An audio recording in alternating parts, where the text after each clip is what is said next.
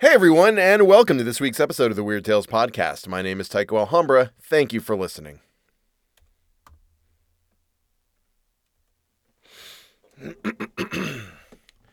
If this is your first episode, welcome. I'm happy to have you here, regardless of your race, sexual orientation, or gender identity. The Weird Tales Podcast believes that trans rights are human rights, that abortion is healthcare, and that Black Lives Matter, and we stand in solidarity with you all. Transcripts of the show, as well as links to institutions fighting for reproductive justice, can all be found in the show notes. So, let's talk for a second about Amazon. Amazon is not great. We know that. They have some really bad business practices, they value profit over people, and they run their employees into the ground and then reanimate their lifeless corpses to get a few more months of free labor out of them. And my book is on Amazon. If you want to order it and give me some money for my labor of love, you have to give them money for their factory of fascism. I know a lot of people don't like that, and I totally agree with them. And if you know of some other place I can put my book up for sale, please let me know. I'll be happy to go through them, because fuck Beesbo. That said, if you want to read my book, but don't want to give Beesbo any money, I am perfectly happy to cut out the middleman and sell to you directly. Send me an email, theweirdtalespodcast@gmail.com, and we'll work it out. Currently, it would only be a digital copy, so it wouldn't cost a super lot, and really, I just want my book out there in the world and read by as many people as possible. So, send me an email if you want to work something out. I'd love to get my book into your hands however I can.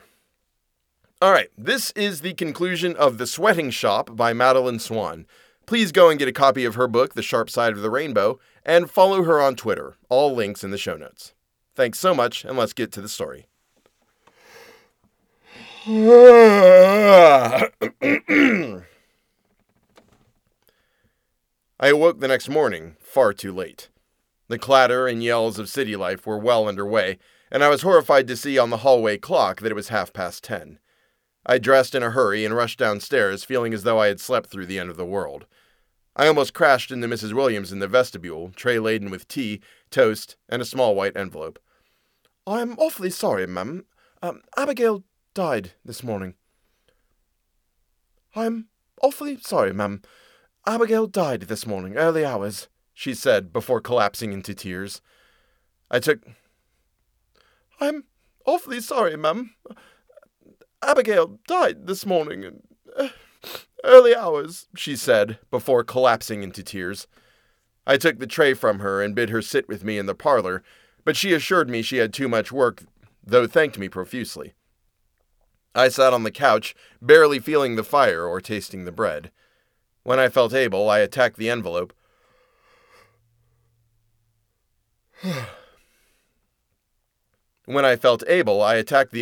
Finding a curt missive from Uncle urging me to insert an ad for a new housemaid. I couldn't stay in the house another moment, and ordered the stable hand to set up the carriage and drop me at Oxford Street. I stood in the garden while I waited, shivering, though I wore a heavy shawl. Though the city is much in decline during the winter months, Oxford Street was still cluttered with carriages and nervous horses. All manner of retail was found here, from gin palaces to saddlers to coachmakers and cheesemongers, delicate toiletries, and the finest of clothes. The smell of coffee, roast chestnuts, eels, potatoes, pies, and lard pastry poured from vendors. Toys and sweets beckoned to children, and I found myself entering a confectionery shop, perhaps yearning for simpler days. A group of youngsters, accompanied by a finely dressed woman, picked out humbugs and tiger nuts, warning each other to mind the grit and insects inside. I approached the counter where a young man took my order of a raspberry tart for each house member and a box of toffees for myself. "Very well, miss," he said cheerfully. I wished I could be so carefree and played the part of happy mistress. "Do your parents own the shop?" "That they do." "That they do," he replied before nattering about his father's friend who visited twice each week. Apparently, he part-owned the shop and was very good at funny voices. I struggled to listen, my character waning, feeling selfish for not being more interested. I pushed on. "I suppose you'll run it in time." "Not a chance," he said, eyes wide with horror. "I'll be sailing to the Americas with my mate John. Smart as a penny, he is." I then endured another tedious speech about his friend John, but by the time it was over, I felt odd. My heart hopped like a rabbit, and my blood poured thickly through my veins.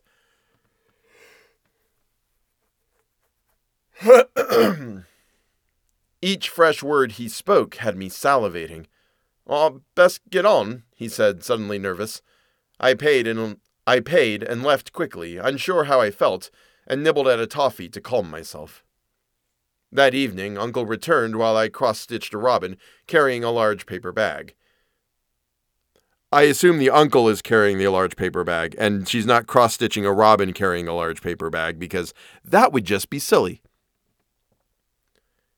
He sat in his armchair, smiling at me, while Fisher poured the sherry. "What?" I said playfully. "Just admiring your talent. Matilda never had the patience for that sort of thing." I stopped abruptly. "I'm sorry, I've upset you." "Oh, no, I forget. My aunt, you know." "Of course." He leaned forward and patted my knee. I forced a smile. "I'm glad more than ever to have such a calming presence at home. Being around you is like a dose of tonic." "Really?" I was so proud, as though I'd just discovered my use in the world. "Absolutely. All our troubles at the factories are soon to be over, if I could just convince Mr. Elwood to sell his shares. It's going to take a lot of money, though. A lot. But when he does, we won't have to worry for a long time. Otherwise—" His expression was distant, as though he saw our future in a snow globe. There was too much in that otherwise. Hands lurked inside it, waiting to tear off the roof and leave us exposed.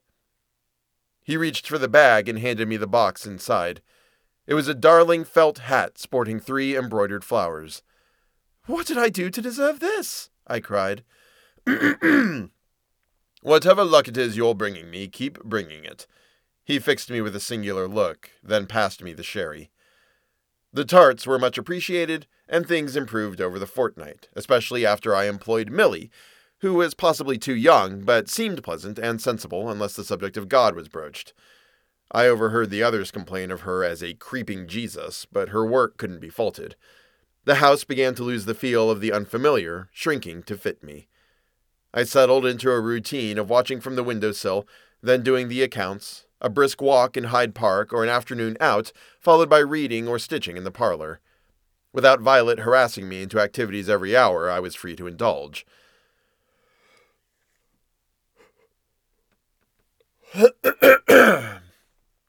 The overtures from the other ladies of the area increased, and I received an invite to tea Friday week. Then, Thursday afternoon, Fisher entered the parlor with a telegram. Everything all right, madam?" Millie asked after I made a strange, involuntary noise. It's Violet. It's my sister." "The boy wants to know if you have a return message," said Fisher. Yes. Tell them I'll meet her as soon as possible at the address she gave." I asked the driver to stop at the sweet shop on Oxford Street, hissing at the sharpness of the wind. Sugar and treacle smells tempted me, and I pretended to browse until the harassed-looking woman was free. "Can I help?" "A scoop of rose acids, please. Tell me," I said as she filled the white paper bag, "where's that darling lad I was chatting to? He was such a character." "Not here no more, madam," she responded coldly. "That'll be a penny." "Not here? Did he go to the Americas after all?" I affected the tone of an ignorant society lady, although my voice wobbled. "He's not in America," she all but snarled. "He's dead. He's dead." The look she gave me was one given to a killer, which, in truth, I was. The shop filled with hordes of governesses and their wards, but I had to know more. "Was it smallpox? Consumption?" She saw in my controlled desperation that I knew more. "No," she breathed. "It was... I don't know. It was a horrible thing." Her eyes sharpened. "You tell me what you did, and tell me now. You tell me now!" The last was an ungodly yell, and I barged through the crowd and out the door, certain she was right behind me. I threw myself back into the carriage and banged on the side to G, the driver, but when I looked back, all I saw through the window were the governesses patting her on the back, and her shoulders slumped, hands covering her eyes.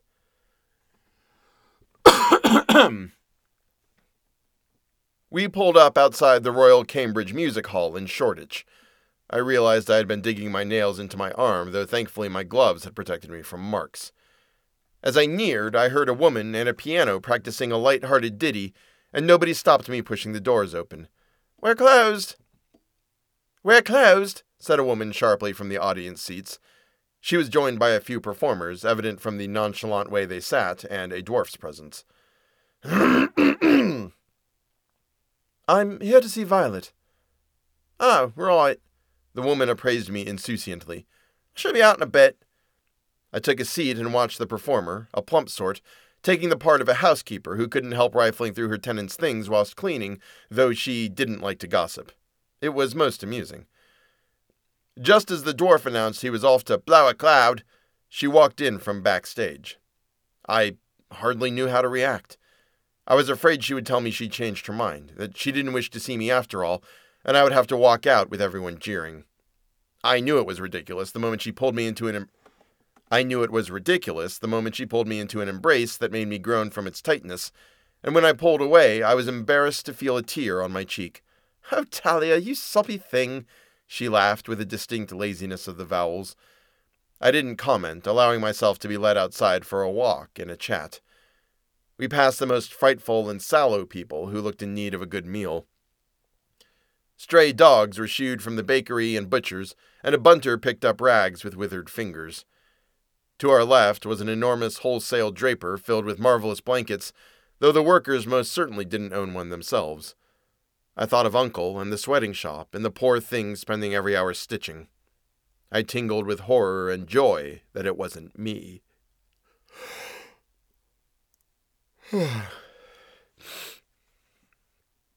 "How are you?"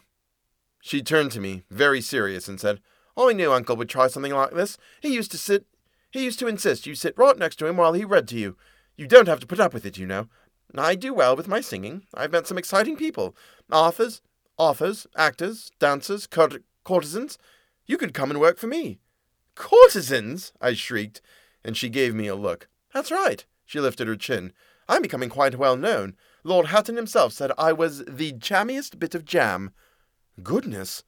Talia, don't you get fed up being around those types?" "What do you mean?" "Well, they started that big wheel in Earl's Court back in March when most people in the East End can't afford bread. And you saw the way he keeps people in squalor." "Uncle isn't building the wheel," I scoffed. "No, but it's his sort." She pulled her shawl tighter, and I kept my eyes ahead, furious.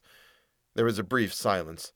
"I was going to ask if you wished to stay with us, but you seem quite happy."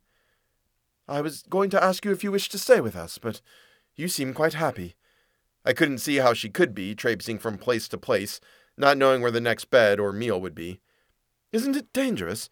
You hear of girls who go missing or find no work when the public loses interest or attracts the attention of killers or—" "Goodness me!" Violet cackled. "No one will lose interest. Although," her voice filled with mischief and drama, "it can be rather dangerous.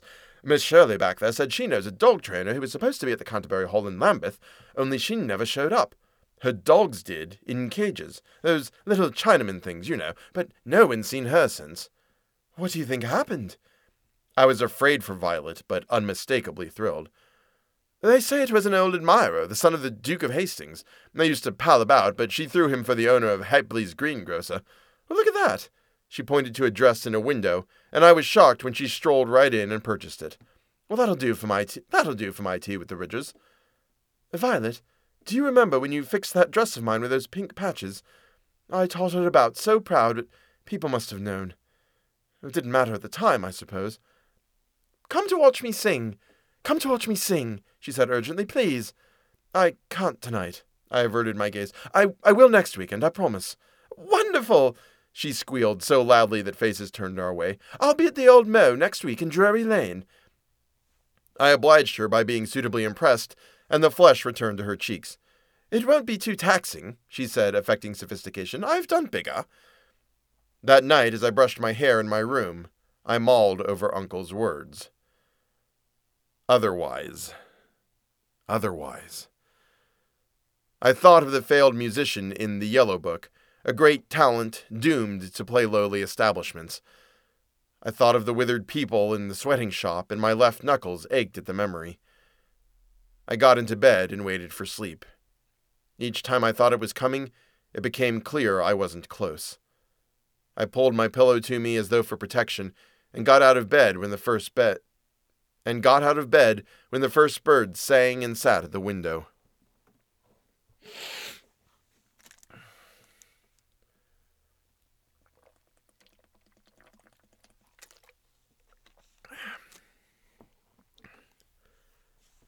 The market carts had begun, and there was the little pure collector darting from pile to pile. I grabbed a dress I'd not worn before, not bothering with the corset, and searched for a shawl and a pair of shoes from the back of the cupboard. I couldn't find a veil, so tilted a large hat, then fetched up the box of toffees and tiptoed downstairs to the back door. I listened for movement, and hearing none, went out to the back garden, barely noticing the cold. I started when I heard the groom's wheelbarrow, and snuck behind one of the few trees.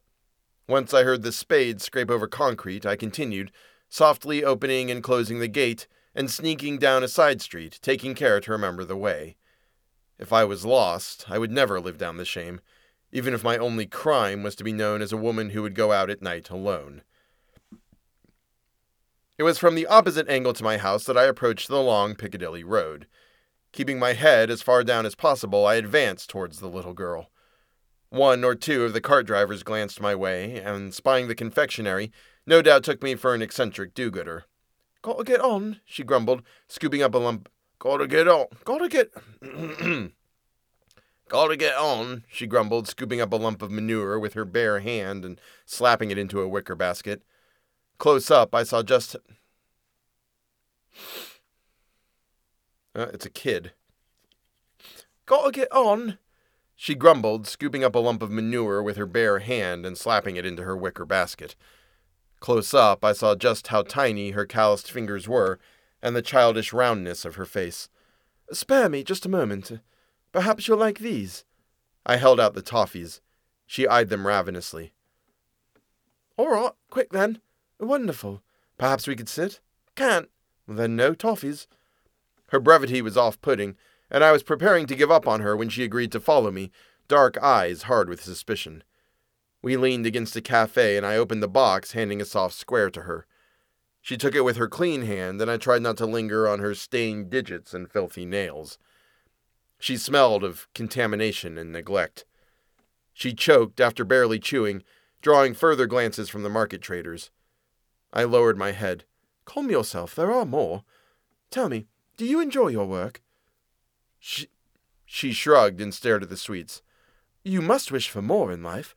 If there was one thing I could get you that you'd like more than anything, what would it be?" She shrugged again, her knotted hair catching the first light of the day. My breath caught in my throat. "Tell me, or no more sweets." The girl rolled her eyes.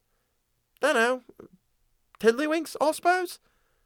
I handed her another toffee, and this time she took care to chew, though barely. "There must be more. Surely you want to be something when you grow up." She snorted. "Tell me. I'd like to help you. I've helped others." She looked at me anew with hope. "I heard some girls work in shops, selling flowers and that, or toys. I'll look after my little brothers, and I can get them things, I don't know." She again looked at the ground. "I feel funny." It had been brief, but enough.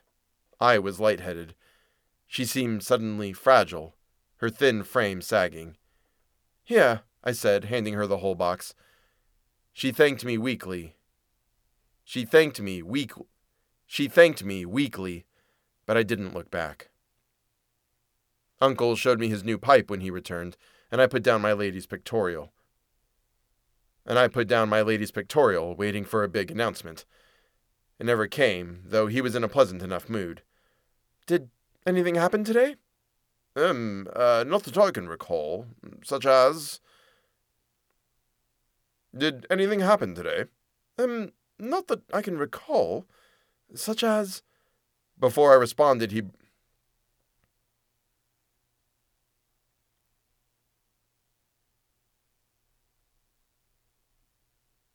"Oh, okay, I got this now." "Did anything happen today?" Not that I can recall. Such as..." Before I responded, he burst out, "We did strike a deal with the cheaper wholesalers, but nothing too much. Rather insignificant, really." "Rather insignificant," I repeated. "A little insignificant thing." It stood to reason that she would have little impact. I needed someone more important.